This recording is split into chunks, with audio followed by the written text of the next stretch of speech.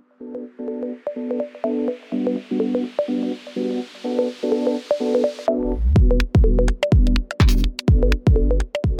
this episode of the Skift Ideas Podcast, we're joined by Ho Ren Yung, head of brand HQ at Banyan Holdings. Listen as we unravel the secrets behind crafting spaces and experiences that blend luxury, sustainability, and well-being to create new guest experiences. Let's dive in. Hello, everyone. Welcome back to the Skift Ideas Podcast. Thanks for tuning in. For today's episode, we're joined by Ho Ren Yung, head of brand HQ at Banyan Holdings. Banyan Group is one of the world's leading independent, multi-branded hospitality groups, centered on the purpose-driven mission of stewardship and well-being while offering exceptional design-led experiences. Ren leads Brand HQ and is responsible for brand, digital, and well-being across the group's multi-branded portfolio. She joined the group in 2009. An active member in the creative and social business landscape in Singapore and the region, Ren has co-founded two pioneering businesses in the co-working and e-commerce space, as well as the founding chapter of Asia's largest volunteer-run creative network.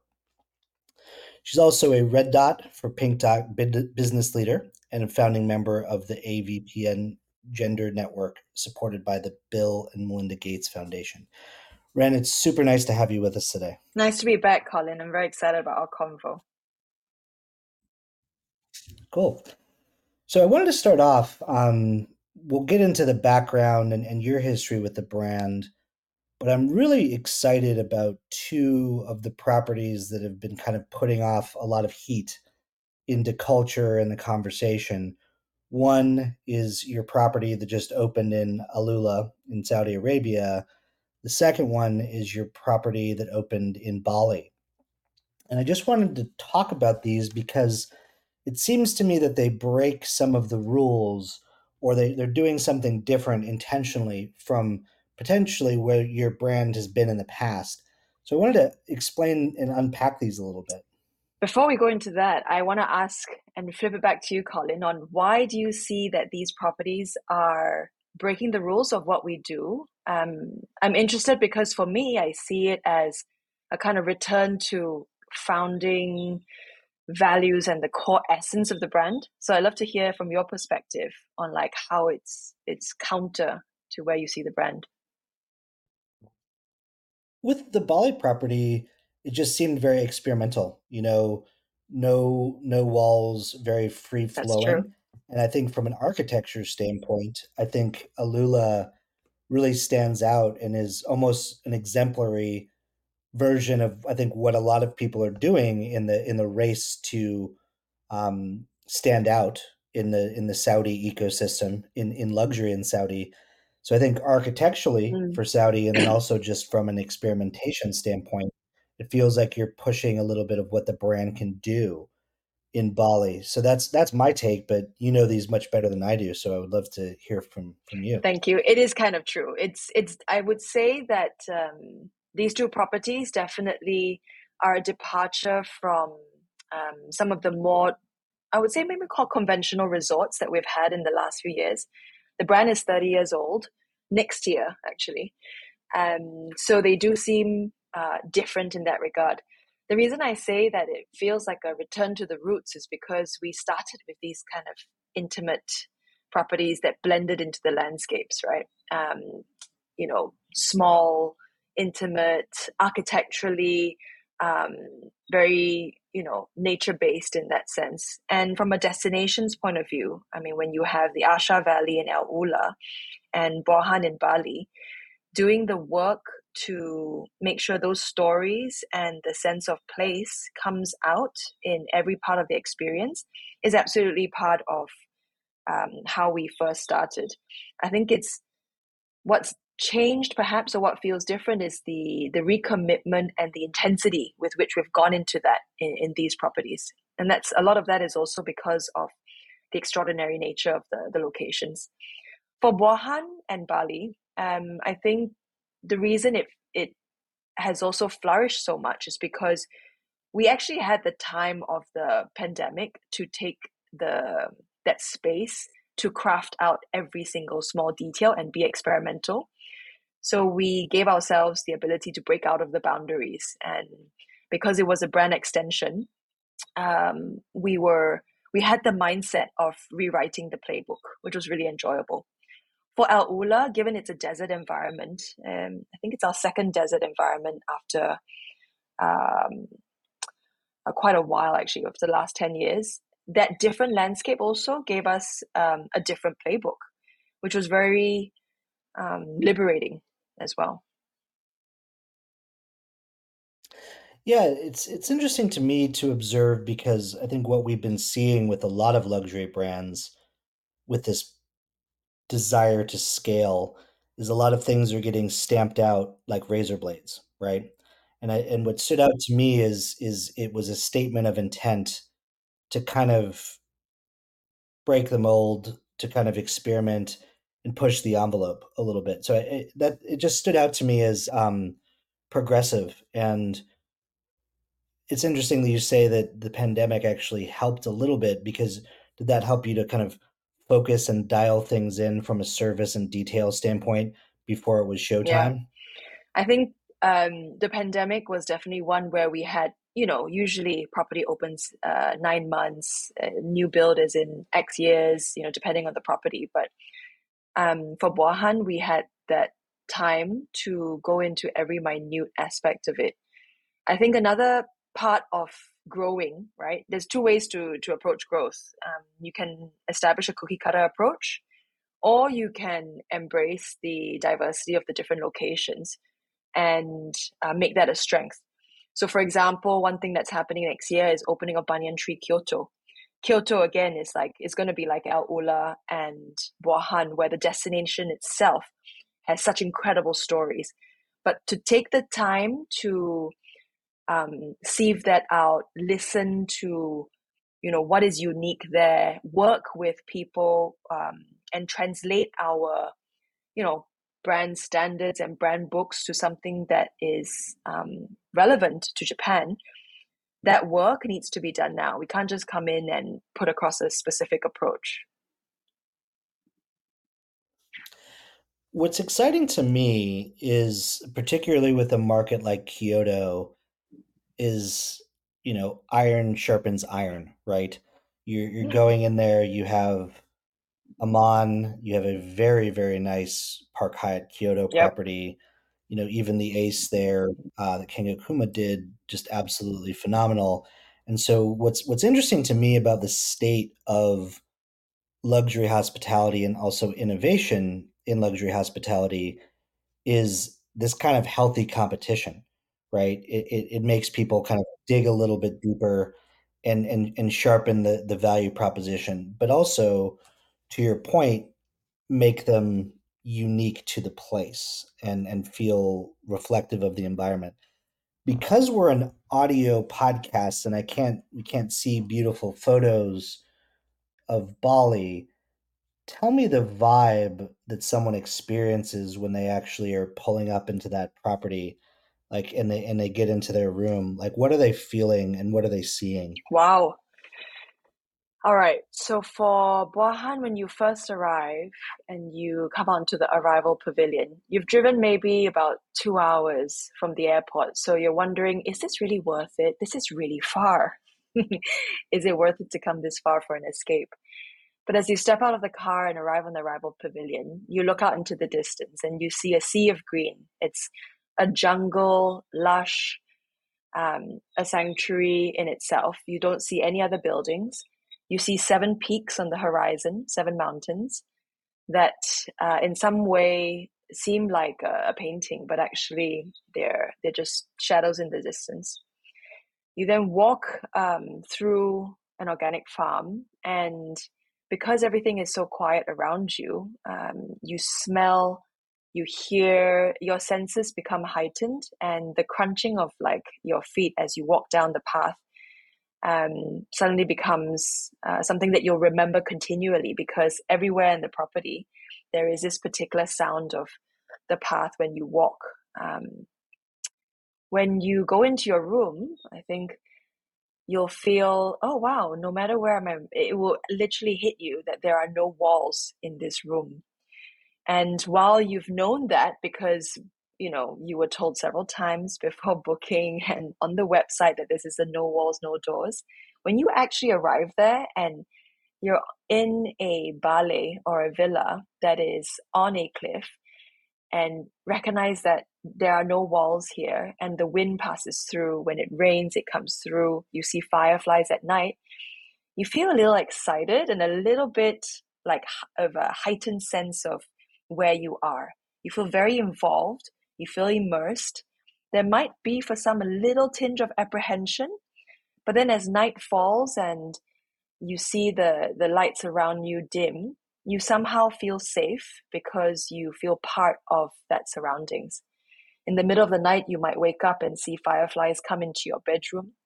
In the morning, what wakes you up is just the lightening of the sky at 6. And you might see clouds that pass in front of your room because we are at a higher altitude and it's cool. I mean, this is exactly, you painted a very nice picture. And I think what's interesting too is this notion that guests kind of want to break that sort of membrane. They want to break the concrete. They want to break the thing that is preventing them from actually feeling. And it's something that, we've come to understand with the power of like the canvas tent on safari.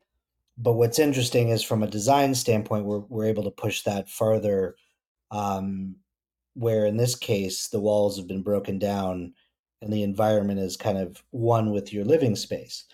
And so, it's a new type of luxury that the framing of everything and the sensory elements are actually as important as everything else. So I feel like there's a nice poetry to what you're trying to do I there. think importantly also, there's like this nuance around a certain level of discomfort or unexpectedness. Maybe discomfort is not the right word, but unexpectedness that we want to bring the guest into or invite the guest into, to bring them into that other state of being or new way of perceiving or something that is truly different. Especially if we're talking about in this realm of luxury travel, there is so much out there that more and more and more is not always better. And for the places of Al Ula and for Buahan, it's definitely not a experience of excess, right? Of having the most and the max. So, being able to, we had so many discussions around trading off expected luxury comfort for an experience that might otherwise not be received well. Like, for example, blackout. I talk about being woken up at 6 a.m. in the morning. There was a lot of discussions around, if you have no walls, do we want to provide for that comfort? And I think being able to be bold enough to make certain decisions and why is also what makes truly certain experiences stand out. And I think strong brands kind of like lead their clientele. I like what you said about there is a little bit of apprehension, right? It's interesting because, if you think about fine dining, the first time I spent time at Noma, there was a lot of things that kind of like made me slightly feel weird. Yeah. There was moments of apprehension, and that was actually part of the thing because you were being pushed. And I think that that's actually quite a powerful thing. And also, to be perfectly honest, many of the guests that are going there, they kind of know what they're getting into, right? It's the same thing for Saudi. You have, you know, to see the stars under a desert sky in a context like that, it's a pretty rare experience. And so the framing of that is kind of the art as much as the FF&E and the build out, I right? want to bring in also the people because every experience is around the energetics of that experience, right? So, like what you talk about, seeing the stars under a desert sky, how you are brought into that, if it's and the energy and the presence of the people that are bringing you there or inviting you there is fundamentally important as well, right? Whether you're ferried into a car and just like, being shown the sky versus if you are told about the history of this location, the person that is sharing with this you feels intimately connected to the land. And one of the feedbacks that we often get, especially in Wuhan as well, is that the people that you're surrounded by feel like an extension of a community and that place. And I think that as a traveler or as a person, when you're entering that, feeling that connection is a fundamental part of the experience. It's not just the provision of that, the availability of it, or the design of the property. And I think that comes back to culture, comes back to hiring, comes back to what the team is like on property. I like it because, the Balinese hospitality and the nuance of it is part of the experience, as would be the sort of Saudi hospitality and the ingrained hospitality and a lot of that sort of operating system culturally. Um, Parlaying this into talking about people and talking about culture, I want to ask you. It's one of the big things you think about is how to build a cohesive culture of service, but also, ensure that your teams are well looked after and well treated. So, very simple question, but a difficult one. How do you build culture? Wow, this is, yes, like you said, simple but hard. Um, the simple part is having consistent values that are truly believed. Starting with that, and I think then articulating those values repeatedly across multiple people, across multiple scenarios, and then acting it out. I think like when we last time we talked and we talked about culture, I said that we were at a kind of inflection point because when we started small, and then culture can be transmitted through interaction, through people, through conversations, and organically. Now, as we're growing, that culture is the hardest thing to scale in that sense. So then it's going back to, I think, identifying and making sure that you have culture ambassadors that will share the same message and behave in ways that you espouse at the leadership level, but also at the frontline level. It comes down to concrete things that I think have 80-20 impact. So on property, it would be things like I shared before around, okay, if we are a brand about well-being, then that's something that we also want to share with our associates. And we focus and demonstrate a lot of that because an inside-out approach is key. I think the strongest thing about culture is that it's what you communicate externally must be the same as what you communicate internally. And what you place value on externally has to be similar in how what it seems like you place value on internally as well. Otherwise, there will be a gap and a disillusion between what you say and what you do. And I think closing that gap as you grow is the most fundamental important thing. So, yeah, I'll just take a pause there as you. Yeah, it's a great point because I think there's there's the sort of oral history or like the culture carrying that starts when you're small, right? And I like what you said. When you scale, obviously you need to have the SOPs and the frameworks and the things like that, but you have to identify the nodes both at the GM level, but also at the frontline level of who are those culture carriers, and it's like the osmosis can happen from there, right? So it's thinking about this in an organic way. The other thing I wanted to talk to you about, Ren, is hotels are always talking about wellness. They're coming up with lots of different concepts. They're really playing into every iteration and variety of wellness. But obviously, the people that are facilitating these have their needs, the staff, mental well being, sort of economic empowerment, social mobility or mobility at your job. How have you aligned what you do for the guest and what you do for the employee? And what does that mirroring look like?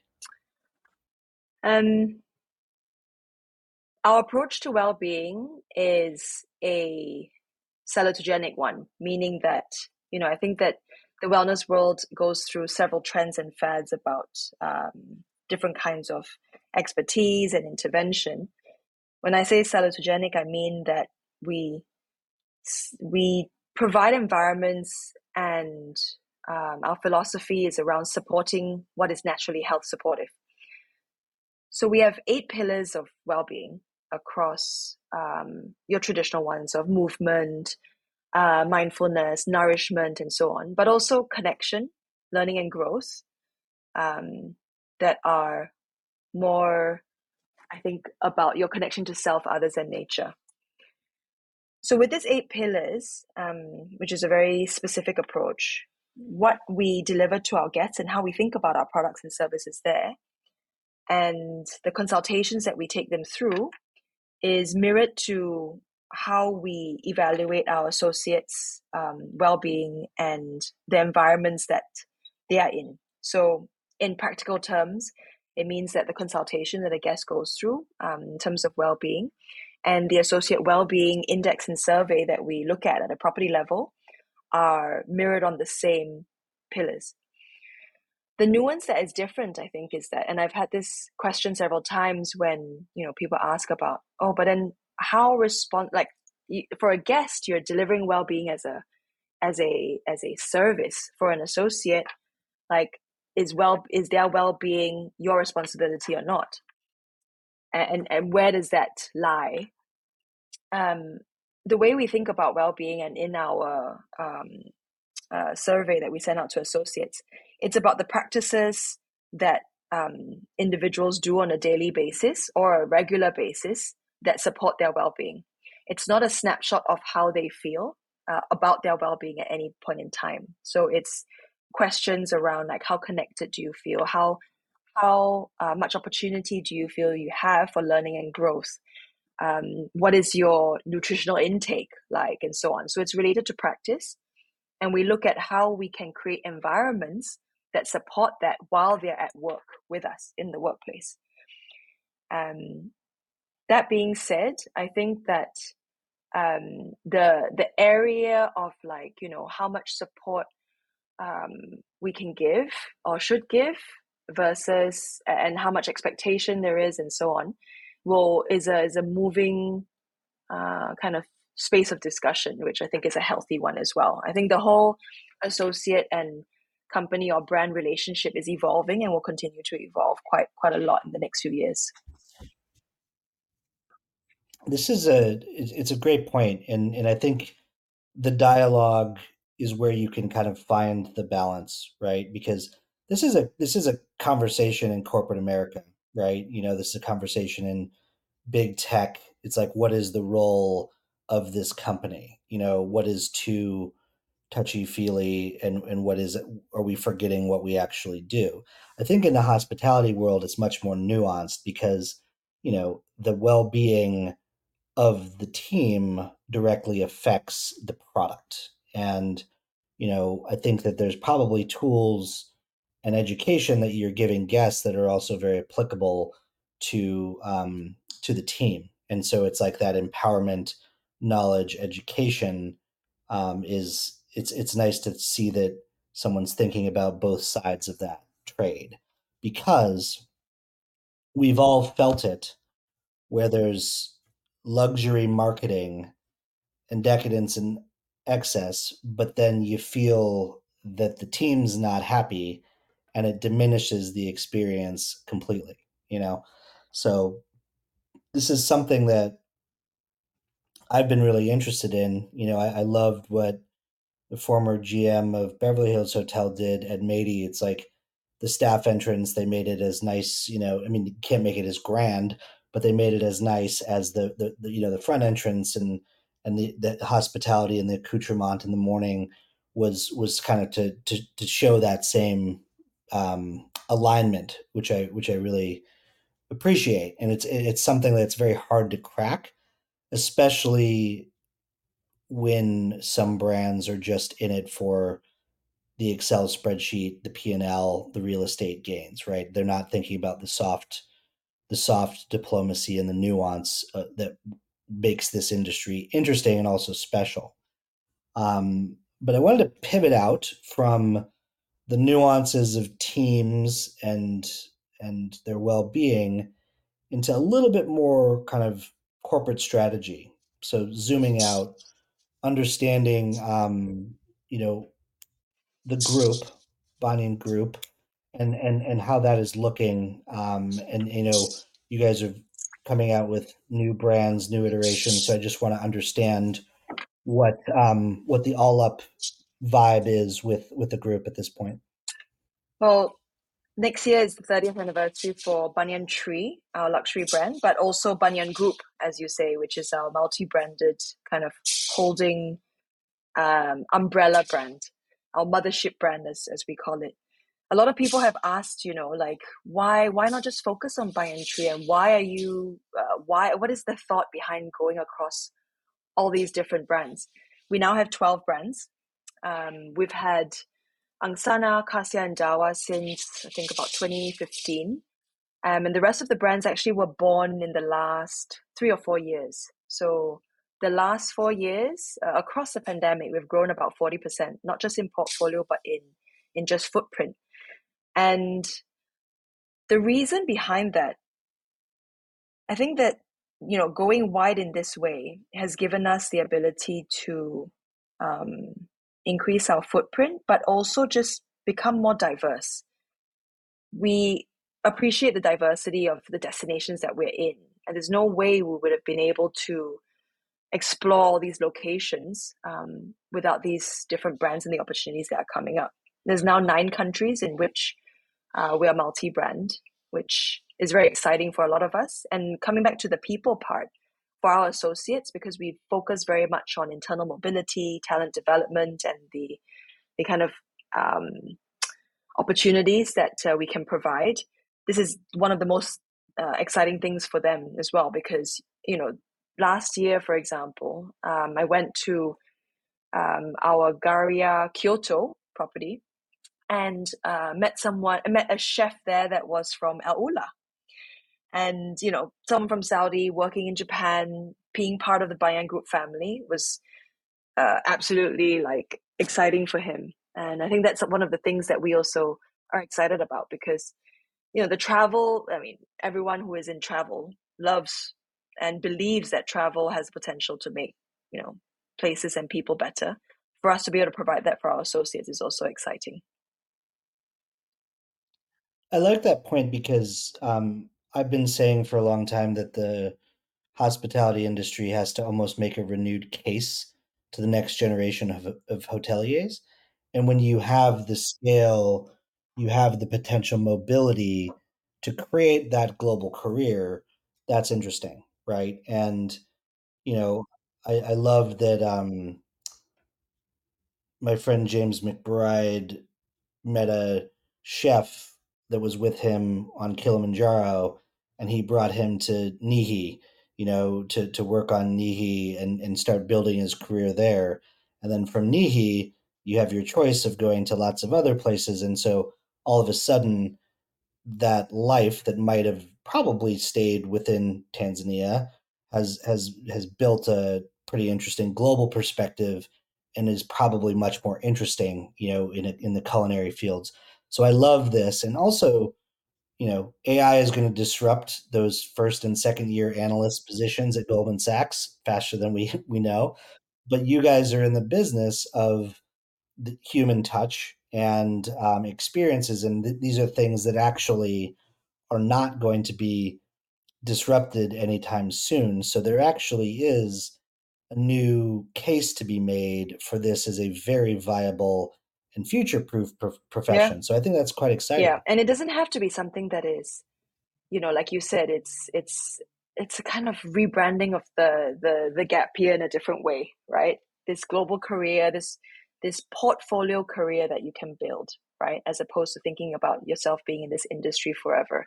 I do agree with you that the industry needs a rebranding from an employer point of view on what makes it attractive. Because what people think about now is that I need to work on special occasions and holidays, as opposed to this like access to a world of experiences and a broadening of your horizons that you wouldn't otherwise get.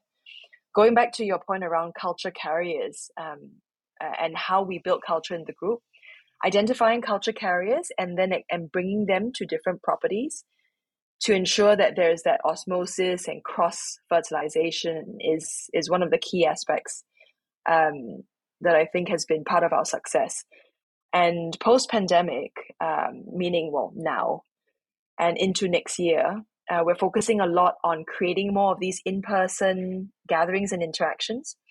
I mean, you and I are talking across the screen, and for a lot of our trainings and being in 23 countries now, we do a lot through digital, but we're purposefully investing in like just gathering people across different locations in person, because I think there's nothing that replaces that in terms of culture.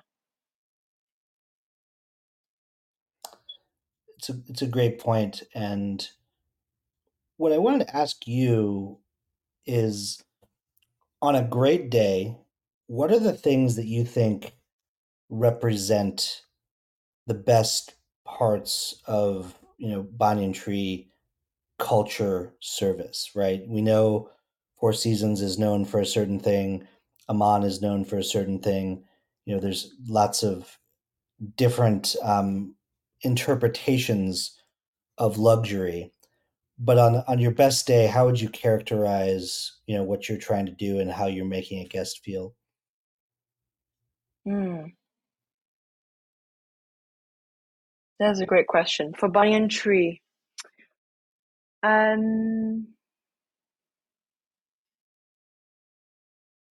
I'm gonna take that to a Banyan Group level, because I think purposefully what we have instilled is a service culture across the group, across all the brands. And of course, there's a stacking of delivery around those service cultures based on the different brands.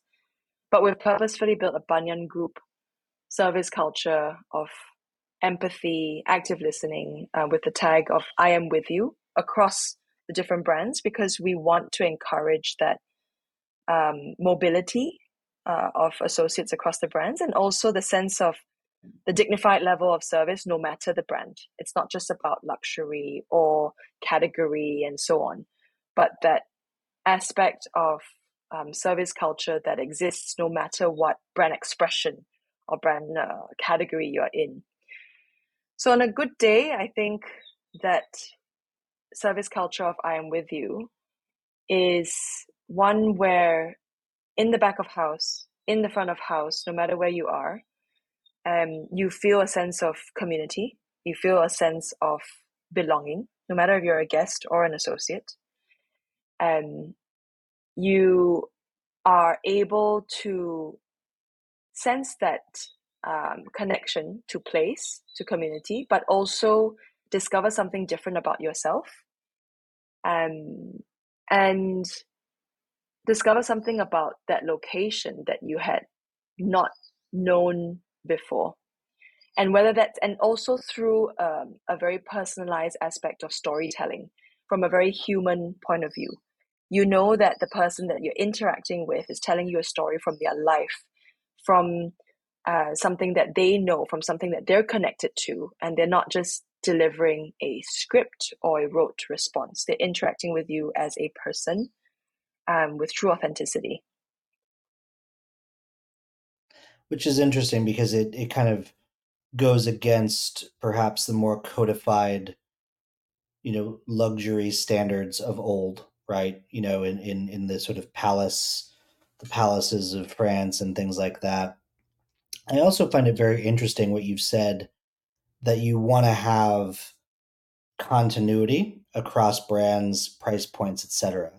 Because I think that that is also another problem with some of like the large mega conglomerates is that in this category you get turned down and they remember to do this, but in this category at this price point you just are asked for your license and your ID and whatever, so it's like having a thoughtful through line that unites various price points is interesting. Sometimes hard to do, but I love the I think there's aspiration. also a difference between what you said about service culture and service steps or service standards, right? So you can have a common service Sure. culture and across the different brands, then layer or stack on different service standards depending on expectation, product, facility, category. But when we talk about culture, Hmm. I think that base culture or service culture of how we treat each other and how we treat our guests is a fundamental foundation. And then from a people strategy point of view, and then after that, thinking about, okay, what does brand expression look like? And then what does service standard look like on top of that? Sure. So it's some interesting layers, and I think what's also very important is the management culture as well. And I always love the example of there was an interview. I think it was Simon Sinek. Someone said he was talking to the coffee guy working at the Four Seasons in Vegas. He's like, "Oh, what's it like to work here?"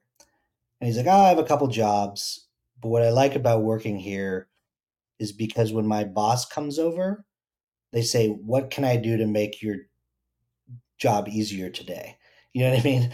It's like that sort of empathetic approach as opposed to did you clock in, did you wipe the, you know what I mean? And so I think that there's something very interesting about the role of management, with what you're trying to do. What constitutes a great manager, whether it's obviously a GM or people that are managing housekeeping or things like that? What is the management culture that you think is strong? Well, to relate it back to your story, I'd say the great question, um, maybe not a daily question, but what would personify that for us is a manager or a leader that asks their team at the right time, either at the beginning or in the middle of their time, is what do you want to do with your life? What do you want to do with your life that I can support with and help facilitate? I think that aspect of facilitating purpose is key. It comes back to looking at the whole person when they're in that role and that job. That it's not just about the function, but it's about who that person is. Other aspects of culture that I think are unique to us and that we want to preserve is the family feel. We actually recently asked our associates, like, what do you love about working in Banyan? And number one was growth. Number two was our commitment to sustainability. And number three was the family feel. And breaking that down, I think family feel is not just about the fact that, we're independent and majority owned still by founding family. Perhaps that's probably a factor, but I think the family feel is about informality, about flat hierarchy. The pain point to that is that, you don't sometimes have the bureaucracy and SOPs to scale efficiently. But the good thing about it is that things can happen quite fast. It's informal. It's always a why not as opposed to a no. And I think that kind of pioneering spirit around doing something even though we may not have done it before, or try and then we'll see, loading character and attitude over actual experience. These are qualities that even in our stage of growing a bit faster now, I think we need to retain. And it's also what I hear from people about why they join us. I mean, in the world of hospitality, we are a small player. We're kind of medium, I suppose, small to medium against the larger groups. But when I speak to people about joining Banyan Group, they always talk about because we're growing, and yet they can be a total individual here. They're not just a role. They're not just in a big box kind of category fulfilling a function. That's what's exciting for them. Sure. And I think what's also interesting about independence, I think the best luxury or the best experiences sometimes come from like what I've been calling like irrational generosity, right? Where it's like this type of stuff that you do that probably wouldn't get past the auditors at a ginormous company, or these subtle kind of intuitive things, that might not always be the MBA, decision. And so I love that notion of independence is a differentiator when it comes to corporate culture and also decision making. Yeah, I think along with that sense of global mobility, exposure to different places as part of your horizon, this ability to craft your own path, that's something that's a very strong reason for people joining us, because people really they truly want to make a difference in their work, right? So yeah, providing the space and flexibility for that is important.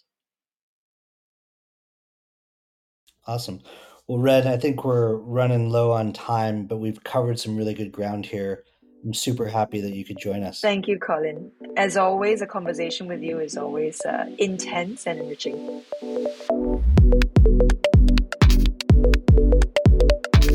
Join us for future Skift Ideas podcasts as we speak with the most creative and forward-thinking innovators in travel. As always, go to skift.com to stay up to date on the latest news and insights across the travel industry.